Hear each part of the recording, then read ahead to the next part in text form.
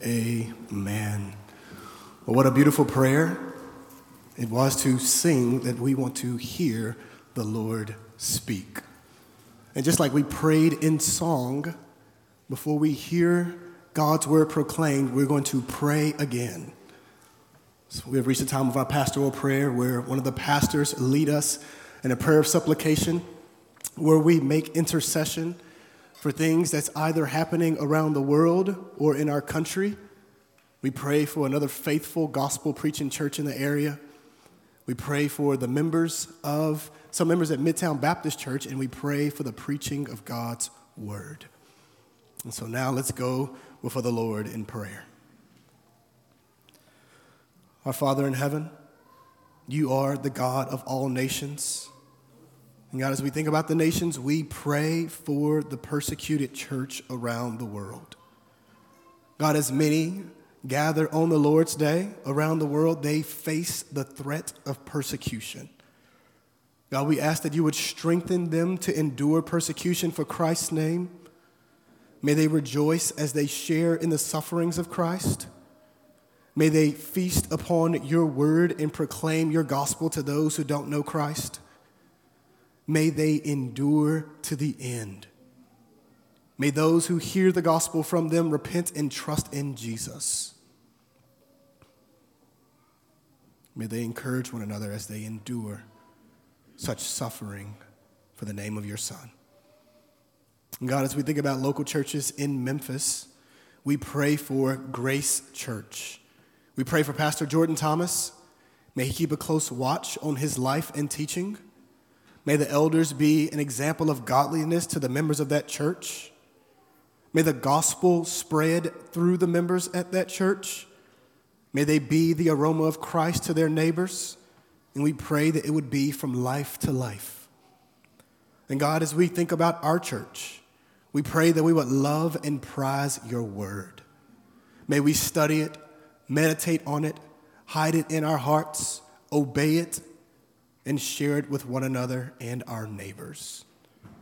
And God, as we think about members, we pray for our sister Mary Renfro. We praise you for saving her by your grace. May she treasure Christ above all and be zealous for the things of Christ. May you remain her refuge and hope. May her light shine before others so that they may see her good works and give glory to you.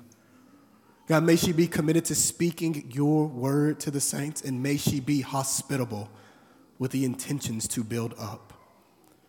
And God, as we think about our brother Donald Shelton, we praise you for saving him. God, may he discipline himself for the purpose of godliness.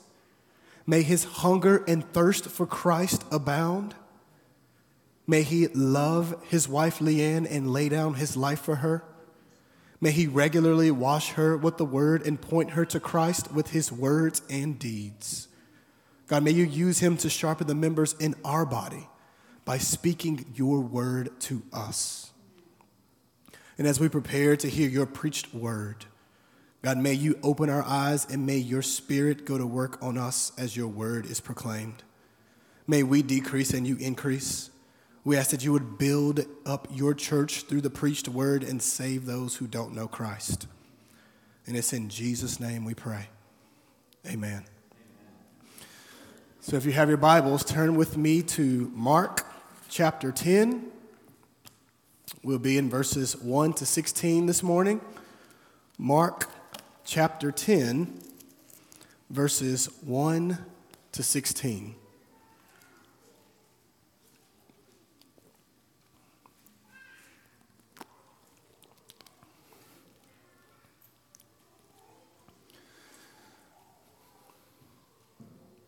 It's a rare condition, this day and age, to read any good news on the newspaper page. Love and tradition of the grand design, some people say it's even harder to find. If you do not know, these are the lyrics to the hit TV show Family Matters. Probably familiar with it because of the character Steve Urkel. Very famous guy. And guys, y'all should be glad that I didn't heed my wife's advice because she told me to sing the lyrics. But I wanted to spare you guys. But in case you missed it, I'm going to read a line from the song where he says, love and tradition of the grand design, some people say it's even harder to find.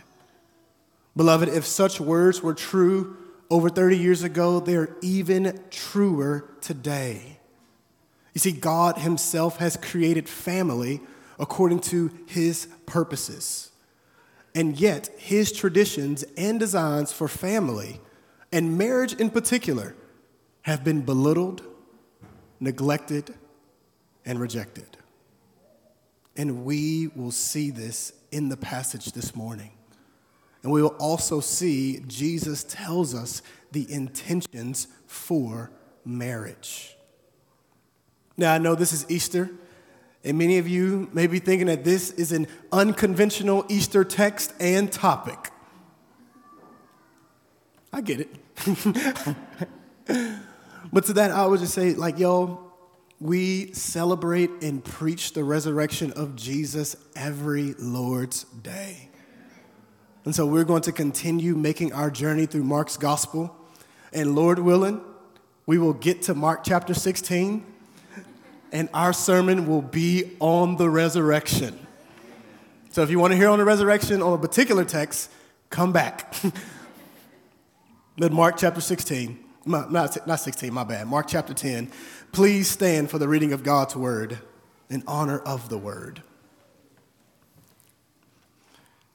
He set out from there and went to the region of Judea and across the Jordan.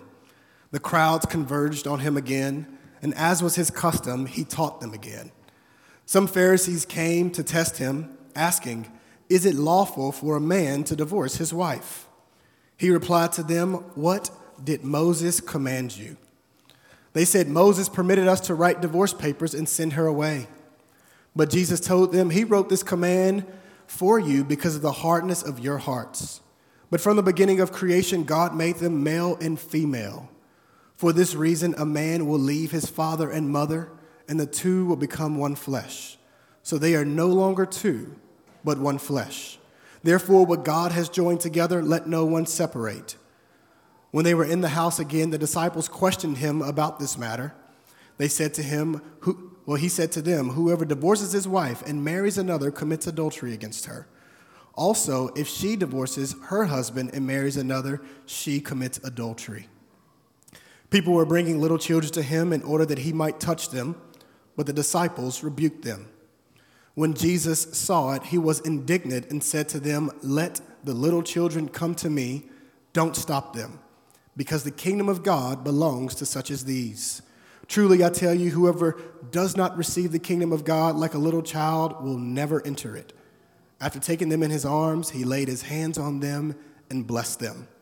You may be seated.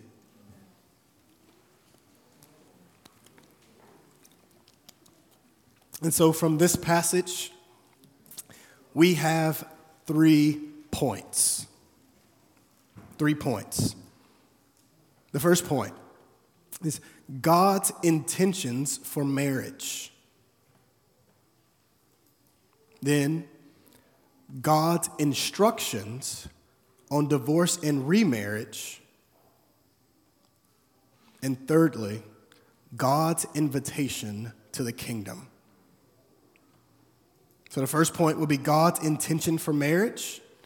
Second, God's instruction on divorce and remarriage. And third, God's invitation to the kingdom.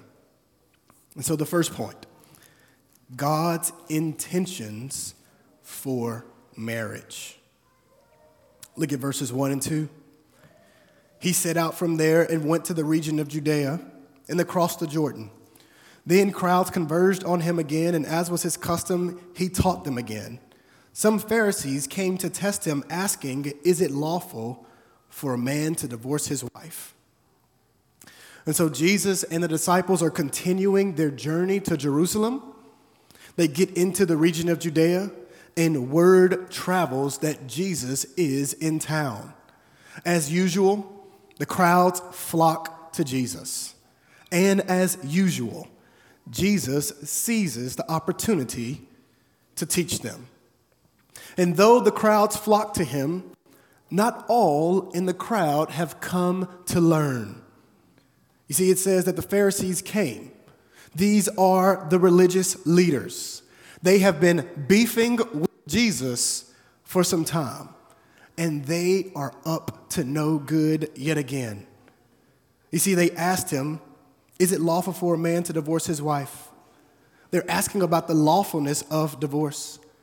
But notice their motives. It said they came to test him. You see, they have ulterior motives. They didn't ask this question out of curiosity in order to learn, but they asked in order to trap Jesus, that they may kill him. And it's likely that they asked about it being lawful for a man to divorce his wife. It's likely they asked him this because where Jesus is located. He's in Judea, which is the jurisdiction of Herod Antipas. It is this same Herod who had John the Baptist beheaded for saying that his marriage to Herodias was unlawful. And so it's likely that they hoped Jesus' response would place him in Herod's crossfire and that Herod would put him to death, just like he did John the Baptist. You see, the topic is divorce. And what is a divorce? Well, it is the legal dissolvement or annulment of a marriage. You see, back then, there was a common view among Jews and Gentiles that divorce was permissible. And in Scripture, there were specific cases that permitted divorce. Well, in their day, like in our current day, there is a loose view regarding the grounds for divorce. There was a low commitment of remaining married. So the Pharisees, they try to set this trap. Now let's see how Jesus responded. Verse 3. He replied to them, "What did Moses command you?" You see, Jesus appealed to Scripture. You see, God, through Moses, wrote the first 5 books of the Bible, which is called the Pentateuch, which also in there is the law. Moses wrote the law, and so Jesus is asking about what did Moses write, because Moses had made it known that divorce is permissible in the law. And so Jesus is asking what was written. And y'all, Jesus' response is instructive for us. You see, on any topic, our first question should be, what do the Scriptures say? We should be less interested in people's opinions and far more concerned about what God says. You see, we appeal to God's word, especially on difficult topics, because his word is the final authority. Look at verse 4.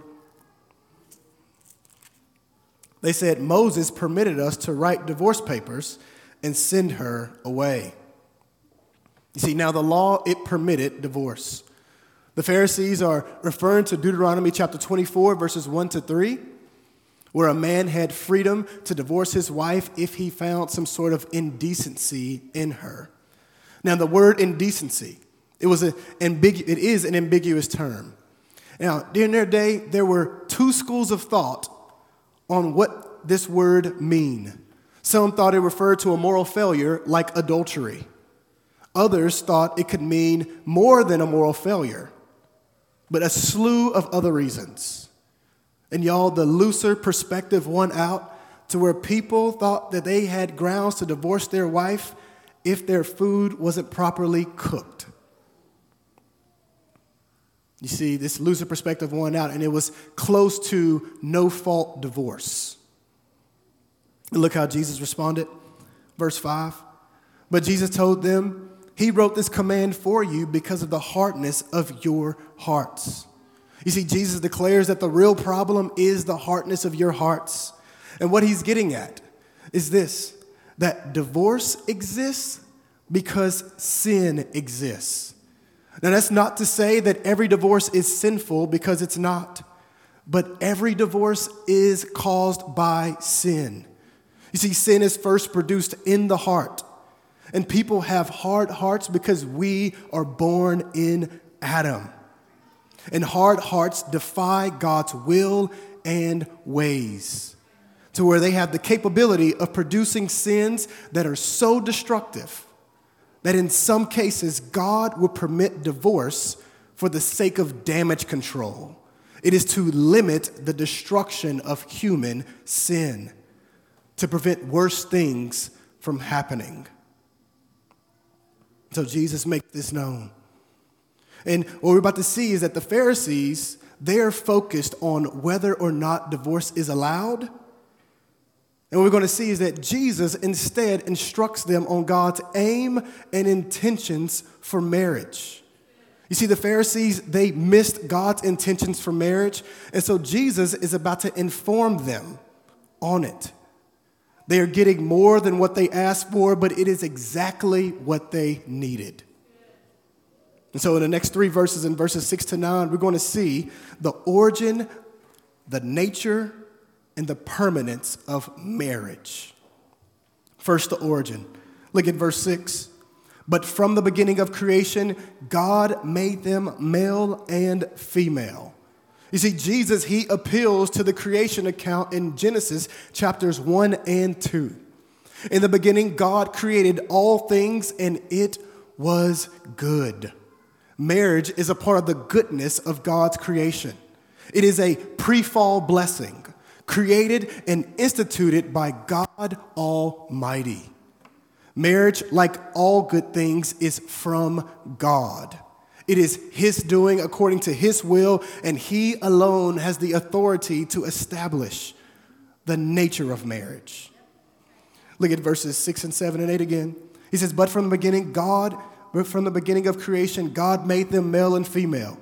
For this reason, a man will leave his father and mother, and the two will become one flesh. So they are no longer two, but one flesh. You see, the nature of marriage is a covenant union between one man and one woman. And Jesus begins expounding on marriage by first talking about humanity. Did you catch it? He quoted Genesis chapter 1, verse 27, where we see that God made the first human beings in His image. He made them male and female. Both are equally made in God's image, and though distinct in gender, they are complementary and compatible with each other. You see, humanity consists of men and women. These are the only two genders. God sovereignly assigns our gender at conception, and it cannot be changed. We are fearfully and wonderfully made. His works are wondrous, and that includes the gender that He assigns to us. You see, He begins here. The nature of marriage is the exclusive union between one man and one woman. It is a creation ordinance, meaning that it's for all people, Christians and non-Christians. And here God declares that for there to be a marriage, it must be between one man and one woman. Anything outside of this parameter does not constitute as a marriage because it's outside of the bounds which God has set. Now, some may claim that Jesus never spoke against homosexuality, and so He must be cool with it. To which I would say here, He positively defines the nature of a marriage. He states God's intentions for marriage by quoting the first 2 chapters of Genesis. God, the creator of marriage, has the authority to define the nature of marriage.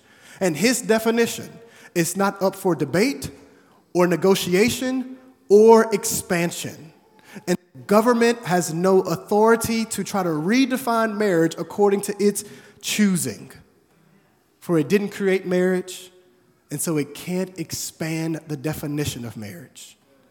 Now, people may oppose the biblical definition of marriage, but the church should not capitulate to cultural pressures to redefine marriage. God has spoken on this matter, and therefore we must uphold it. Now, that doesn't mean that we should be jerks for Jesus, because we shouldn't.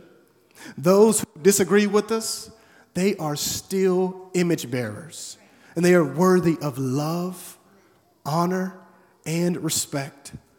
We should have compassion on them while also being courageous and not compromising the truth, no matter the cost.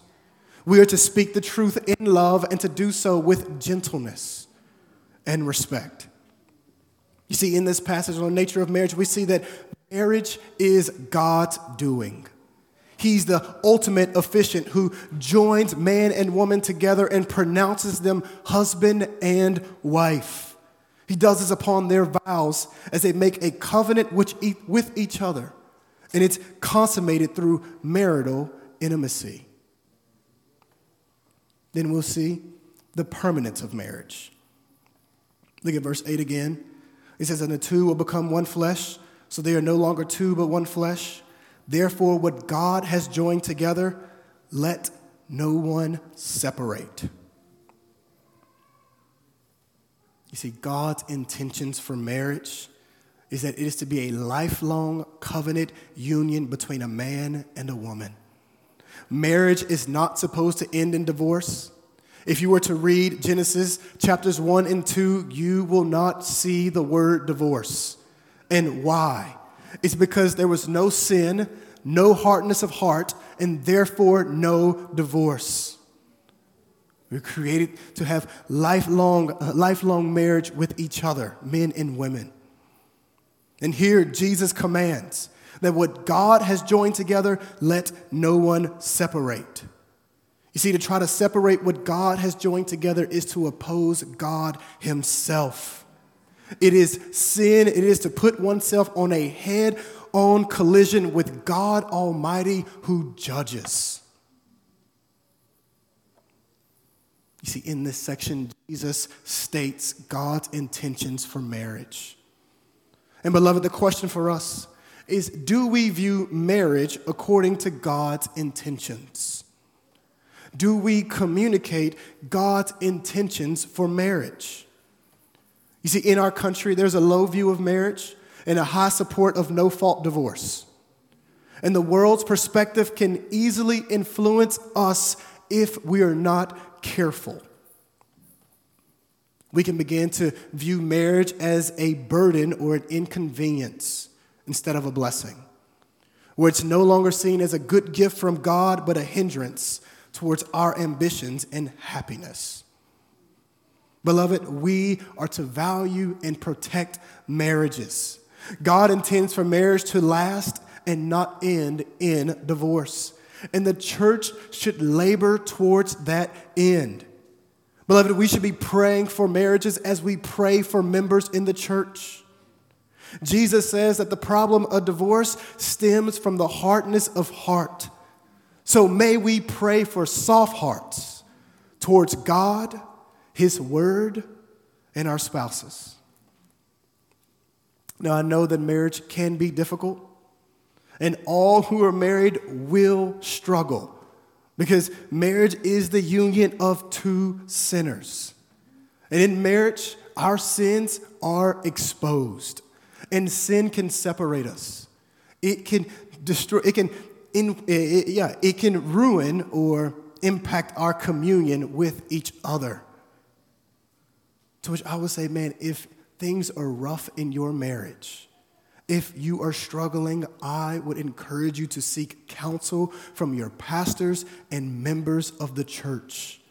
For we have the responsibility to help one another follow Jesus, and that's in our marriages as well. So we want to encourage one another and help one another love Jesus and our spouse. Friends, marriage is a good thing, and we should encourage it and celebrate it when members get married. And though marriage is good, it is not ultimate. We must be on guard against idolizing marriage. May we not believe the lie that one starts living the good life as soon as they get married. Beloved, if you are a single brother or sister, you are not a second-class citizen in God's kingdom. Life doesn't begin for you if the Lord wills for you to marry. I would encourage you to steward your singleness well by God's grace, laboring for God's kingdom while also praying for marriage if you desire to be married. And know that you're not viewed as less than in God's eyes, nor in the church. You see, marriage, it is a gift from God. And as good as it is only bound to this life. It is a shadow, and the substance is Christ and the church. Scripture describes the relationship between Christ and the church as one of a marriage. Ephesians chapter 5, verses 22 to 33, the Apostle Paul says that marriage is a mystery and that he's referring to Christ and the church. You see, marriage is intended to point beyond itself to the relationship between Jesus Christ and his bride. And at the end of age, what marriage has anticipated would have arrived. When Christ returns, he will take his bride, the church, and there will be a wedding feast. And beloved, that day is the day that we are awaiting. And so in the first section, the first point, we see Jesus corrects the Pharisees. You see, they are concerned about concessions. They're concerned about what God allows, where Jesus talks about God's will and his aim for marriage. And now that we've built a foundation on God's intentions for marriage, let's look at his instructions for divorce and remarriage. Look at verse 10. When they were in the house again, the disciples questioned him about this matter. And so they're back inside the house. Remember, as I said last week, the crib was a common place for further instruction and insight. It's Q&A time. The disciples are thinking along with the Pharisees, and so they have questions regarding the grounds of divorce in light of what Jesus has said. Look at verse 11 and 12. He said to them, "Whoever divorces his wife and marries another commits adultery against her. Also, if she divorces her husband and marries another, she commits adultery against him." She commits adultery. And so Jesus here, he emphatically denounces the idea of no-fault divorce. He authoritatively confronts and opposes this idea that one can divorce their spouse for any reason and remarry. He can speak with such authority because of who he is. He is the Son of God in human flesh, and he can speak with the authority of God because he is God. You see, in these two verses, Jesus says that the general rule is if one has divorced their spouse on unbiblical grounds and remarry, they have transgressed God's law by committing adultery against their spouse. See, this is a serious matter. He finds fault with no-fault divorce. And if we're honest, Jesus' words, they don't sit well with our culture because there's a low and unbiblical view on marriage. Or one believes that marriage is solely about self, and so one can divorce and remarry for whatever reason they choose. Well, here, Jesus denounces the idea of no-fault divorce. Now, hear me. I don't believe Jesus is saying that it's always a sin to divorce and remarry. I believe that Jesus is getting at the general rule outside of the exceptions. Now, mature Christians have disagreed on this topic of divorce and remarriage for centuries. So one must be charitable with each other as we hold our convictions. Now, regarding divorce and remarriage, there are three common views. The first view is that you never initiate divorce, and if divorced, never remarry. The second view is divorce is permissible under particular circumstances, but never remarry. And the third view is divorce and remarriage is permissible on the grounds of adultery, abandonment, and or abuse. And the elders here, we would hold to the third position, that we believe that divorce and remarriage is permissible on the grounds of adultery, abandonment, and abuse. Now, one may wonder, why hold to the third position when Jesus says what he says in verses 11 and 12? It sounds like he is straight up opposing divorce and remarriage, period. No exceptions. To which I would say, good question. I would also say that we have to be careful to not proof text Scripture by taking one verse and have it stand on top of all the verses on this subject. And we also must be mindful that Scripture never contradicts itself. And so we want to read God's word in light of God's word. You see, here in Mark's gospel, I would say the exception is implicit, but in Matthew's account, the exception is explicit.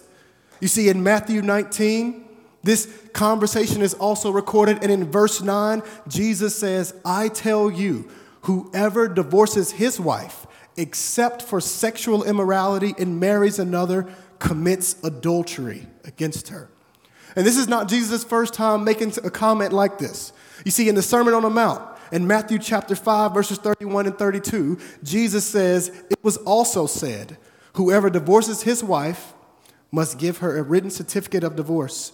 But I tell you, everyone who divorces his wife, except in a case of sexual immorality, causes her to commit adultery. And whoever marries a divorced woman commits adultery. You see, the Greek word for sexual immorality is porneia, from which we get the word pornography.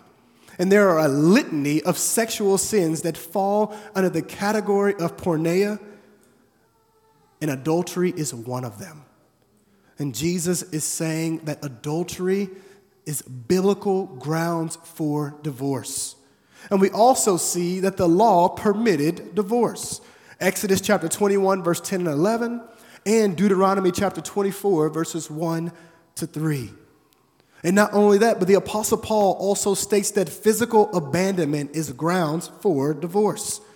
1 Corinthians chapter 7, verses 12 and 13, and verse 15 says this, if any brother has an unbelieving wife and she is willing to live with him, he must not divorce her. Also, if any woman has an unbelieving husband and he is willing to live with her, she must not divorce her husband. But if the unbeliever leaves, let him leave. A brother or sister is not bound in such cases. You see, in these cases of exception, I would say divorce and remarriage would be permissible. And so with these verses in mind, I believe that Jesus clearly communicates that the general rule is whoever divorces his wife and marries another commits adultery against her. Also, if she divorces her husband and marries another, she commits adultery. That this is the general rule. Now, this may raise some questions. So one may wonder, well, what if someone has sought divorce on unbiblical grounds and have remarried?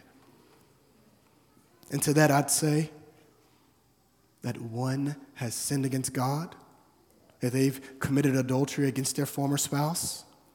And as serious as that sin is, I would say that know that Jesus offers forgiveness to the repentant. Mark chapter 3, verse 28 says, truly I tell you, people will be forgiven for all sins, and whatever blasphemies they utter. They have not committed the unpardonable sin. God is gracious to forgive all who confess their sins and repent of them. 1 John chapter 1, verse 9 says that if we confess our sins to him, he is faithful and just to forgive us and to cleanse us from all unrighteousness. And if they are in Christ, Jesus is their advocate, and his sin-atoning blood covers that sin. To which I would say, I would tell that person they should confess their sins, repent of them, and remain faithful to their spouse in their current marriage. You see, beloved, divorce is hard, it's hurtful, and it's messy. It impacts families deeply, even when done for biblical reasons. You see, Jesus says that the hardness of heart produces sin in such cases that sin can be so destructive they can ruin a marriage and result in divorce. May we be sobered by this. May we heed Jesus' instructions on divorce and remarriage. Beloved, may we not harden our hearts. And by his grace, may we obey his word and seek to do his will. So we've seen God's instructions on divorce and remarriage. Now let's look at God's invitation into the kingdom of God. Look at verse 13. People were bringing little children to him in order that he might touch them. And so Mark, he transitions from talking about marriage to talking about children. And it's fitting because children are the fruit of marriage. You see, God's intended means for procreation is to happen through the context of marriage. And here we see parents are bringing their children to Jesus, wanting him to touch them. This touch, it communicated some sort of blessing. And as they are doing this, look how look how the disciples responded. It says, but the disciples rebuked them. You see, these disciples, they're functioning like authoritative bouncers, acting like Jesus' bodyguard, telling them, no, don't come to him. Instead, they're rebuking him. And last week, we saw them try to stop someone from casting out a demon, and now we're seeing them trying to stop children from coming to Jesus. You see, they rebuke the kids like how Jesus rebukes the demons. They are opposing the kiddos. And why? Well, as I said last week, society had a low view of children. They didn't value children because children couldn't do anything for them. And though Jesus instructed them on this, they're still operating according to the world's perspective. Look what happens next. Verse 14. When Jesus saw it, he was indignant and said to them, let the little children come to me. Don't stop them, because the kingdom of God belongs to such as these. You see, Jesus ain't having it. See, what Jesus did right here is like how my mom would do if I was cutting up in the grocery store growing up. She would get on me like crazy. But for real, though, she would get on me. But here, Jesus ain't having it. He gets angry for them for preventing the children from coming to him. You see, he rebukes the disciples with a double command. He says, let the children come to me. Don't stop them, because the kingdom of God belongs to such as these. You see, Jesus loves the little children. He doesn't despise or devalue them. Instead, he welcomes them and wants them to come to him. And parents, this should be instructive for us. Jesus wants the children to come to him. And like the parents, we should bring our children to Jesus. And just as Jesus rebuked the disciples, he would rebuke us for poor parenting if we are not bringing our children to him. See, parents, know that it's never too early to begin instructing your children in the ways of the Lord and bringing them to Jesus. Just like they can learn their names, numbers, the ABCs, then they can begin learning God's word. Just like they can begin learning multiplication, they begin learning scripture, hiding it in their hearts and being catechized. Beloved, may we take advantage, may we be intentional in pointing our kids to Jesus and bringing them to him in prayer and bringing him to them through instructing them in God's word. And members, may we not be like the disciples, preventing the children from coming to Jesus. May we be eager to bring the children to him. One of the ways that you can do this is by serving in the children's ministry and pointing the children to Jesus, praying for them and talking with them about the gospel. Another way It's for children who are older. You can come alongside the parents, spending time with the kids and talking to them about Jesus, pointing them to the gospel, instructing them in the ways of the Lord. Coming alongside parents. Church, may we partner with parents to raise the children in the fear and instruction of the Lord. Jesus says, let the little children come to me. Don't stop them, because the kingdom of God belongs to such as these. Catch the last part. He said the kingdom of God belongs to such as these. And again, Jesus, he can say this because of who he is. He is the king who brings in the kingdom, and he has authority to declare who the kingdom, he has the authority to declare who the kingdom is for. And he says that the kingdom belongs to such as these. As one pastor has said, he said, children are a subset of people Jesus came to save.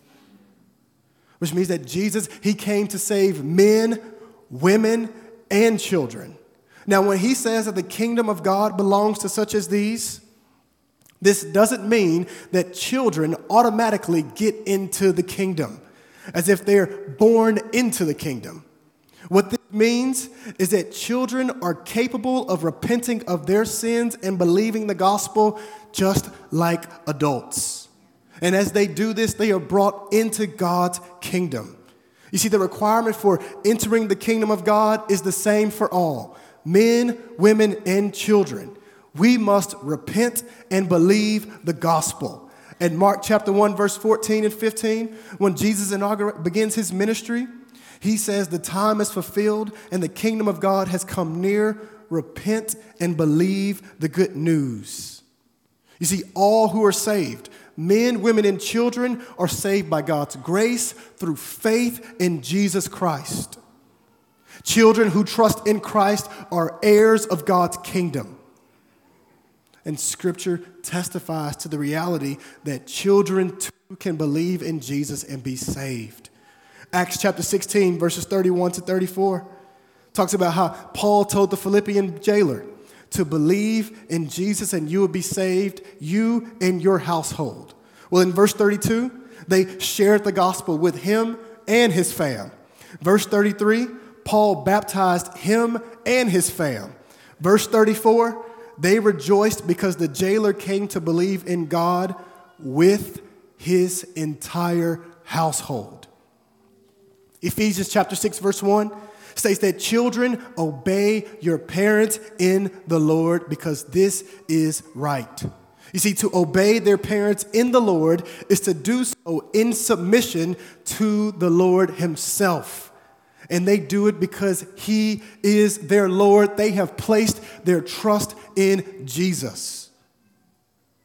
As Paul is writing to this church in Ephesus, he calls out the children, telling them to obey their parents in the Lord, which implies that the church, that these believing children are a part of the church.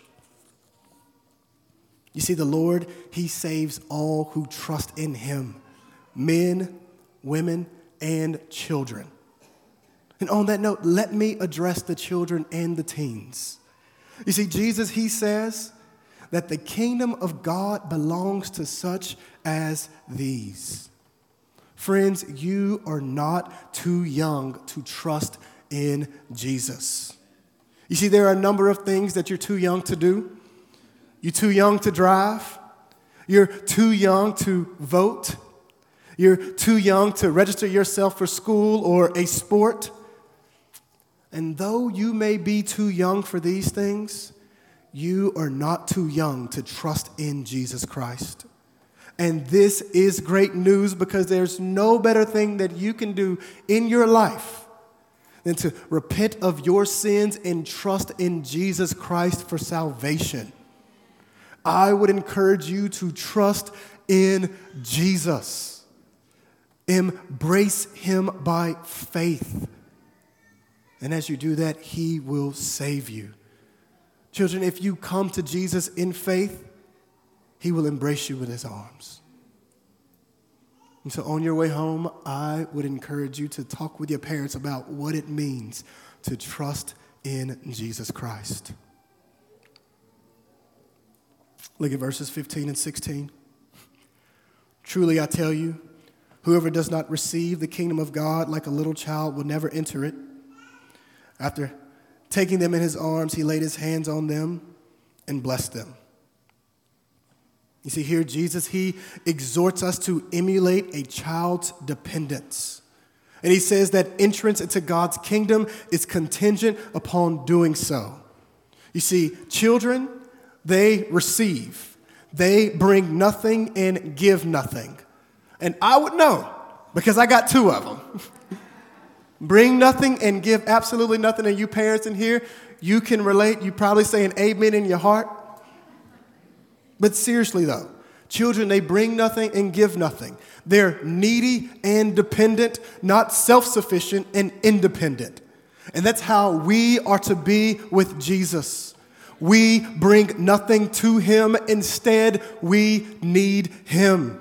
We need forgiveness for our sins, and we need his righteousness that we may be justified, both of which Jesus provides through the gospel. In his love for us, he died for our sins and rose from the dead. And he imputes his righteousness to us when we place our trust in Jesus and we are justified before God. You see, we depend not on our works, but upon Christ and his work. We don't achieve salvation, but we receive it by God's grace through faith in Christ. We don't extend anything to Jesus. We only embrace what he gives, which is himself. You see, total reliance upon Christ is the only way that we are brought into God's kingdom. And those who are in Christ, we were brought into God's kingdom by God's grace when we repented and believed. And so, beloved, may we remind one another to continue being fully dependent upon Jesus. We don't graduate from dependence upon him. If we've embraced him with utter dependence upon him, the question for us is, are we still relying wholeheartedly upon him? May we do so. This would be good for us to discuss later. Jesus says only those who receive Jesus' work and promises by faith will be brought into God's kingdom. And so if you're not a Christian, I am glad you are here. I want you to know that Jesus loves you and that he invites you to receive the gospel like a child that you may be saved. You see, growing up, you've probably operated under the assumption that if you want it, you must earn it. Now, that may be how it works to win an award or some sort of recognition, but that's not how it works in God's kingdom. Friends, you have rebelled against God, and no amount of works can make up for that. You need forgiveness for your sins and a perfect righteousness, neither of which you can accomplish on your own, but both of which Jesus has accomplished for those who trust in him. You see, the Son of God, he became man, perfectly obeyed the law, and bore God's wrath in the place of all who would trust in him. And he resurrected from the grave, a bodily resurrection, which Christians celebrate on Easter and every Lord's Day. And all who receive Christ by faith, we are forgiven and declared righteous before God. We're no longer his enemies, but we're his adopted sons and daughters. When he looks upon us, he sees his son's perfect righteousness. So I would implore you to trust in Jesus Christ today and be saved. If you want to talk more and you're comfortable with it, you can talk with any of the members after service. We would love to have this conversation with you. You see, in our text, we see Jesus invites all men, women, and children to receive the kingdom of God like a child that we may enter it. And when Christ returns, the very kingdom that he's inviting us into, he will return and consummate it, where all who receive the kingdom like a child will be with him and will reign with him. It is the day that we await, which is one day closer to being our eternal reality. He is coming soon. Let's pray. Our Father in heaven, you are gracious, so gracious to send your Son that he may redeem us with his blood, to save us from the wrath that we rightfully deserve, to reconcile us to yourself that we may be brought into the kingdom. God, we pray that we would know your intentions and heed your instructions and rely wholeheartedly upon the Lord Christ, who is our only Savior and hope. We pray that he will come soon. We pray all of this in Jesus' name. Amen. You see in our passage, Jesus says that we are to receive the kingdom like a child, to which we are to say, not to us, but to your name be the glory. We boast not in ourselves, but in the Lord Jesus Christ because of what he has done. And all who are in Christ, our song is all glory be to him because he has saved us by his grace. And when Christ returns, all the redeemed will forever declare all glory be to Christ. And so with that being said, as we await that day, may that be the theme of our song every day until we see our Savior. And so let's stand and sing our final hymn, All Glory Be to Christ.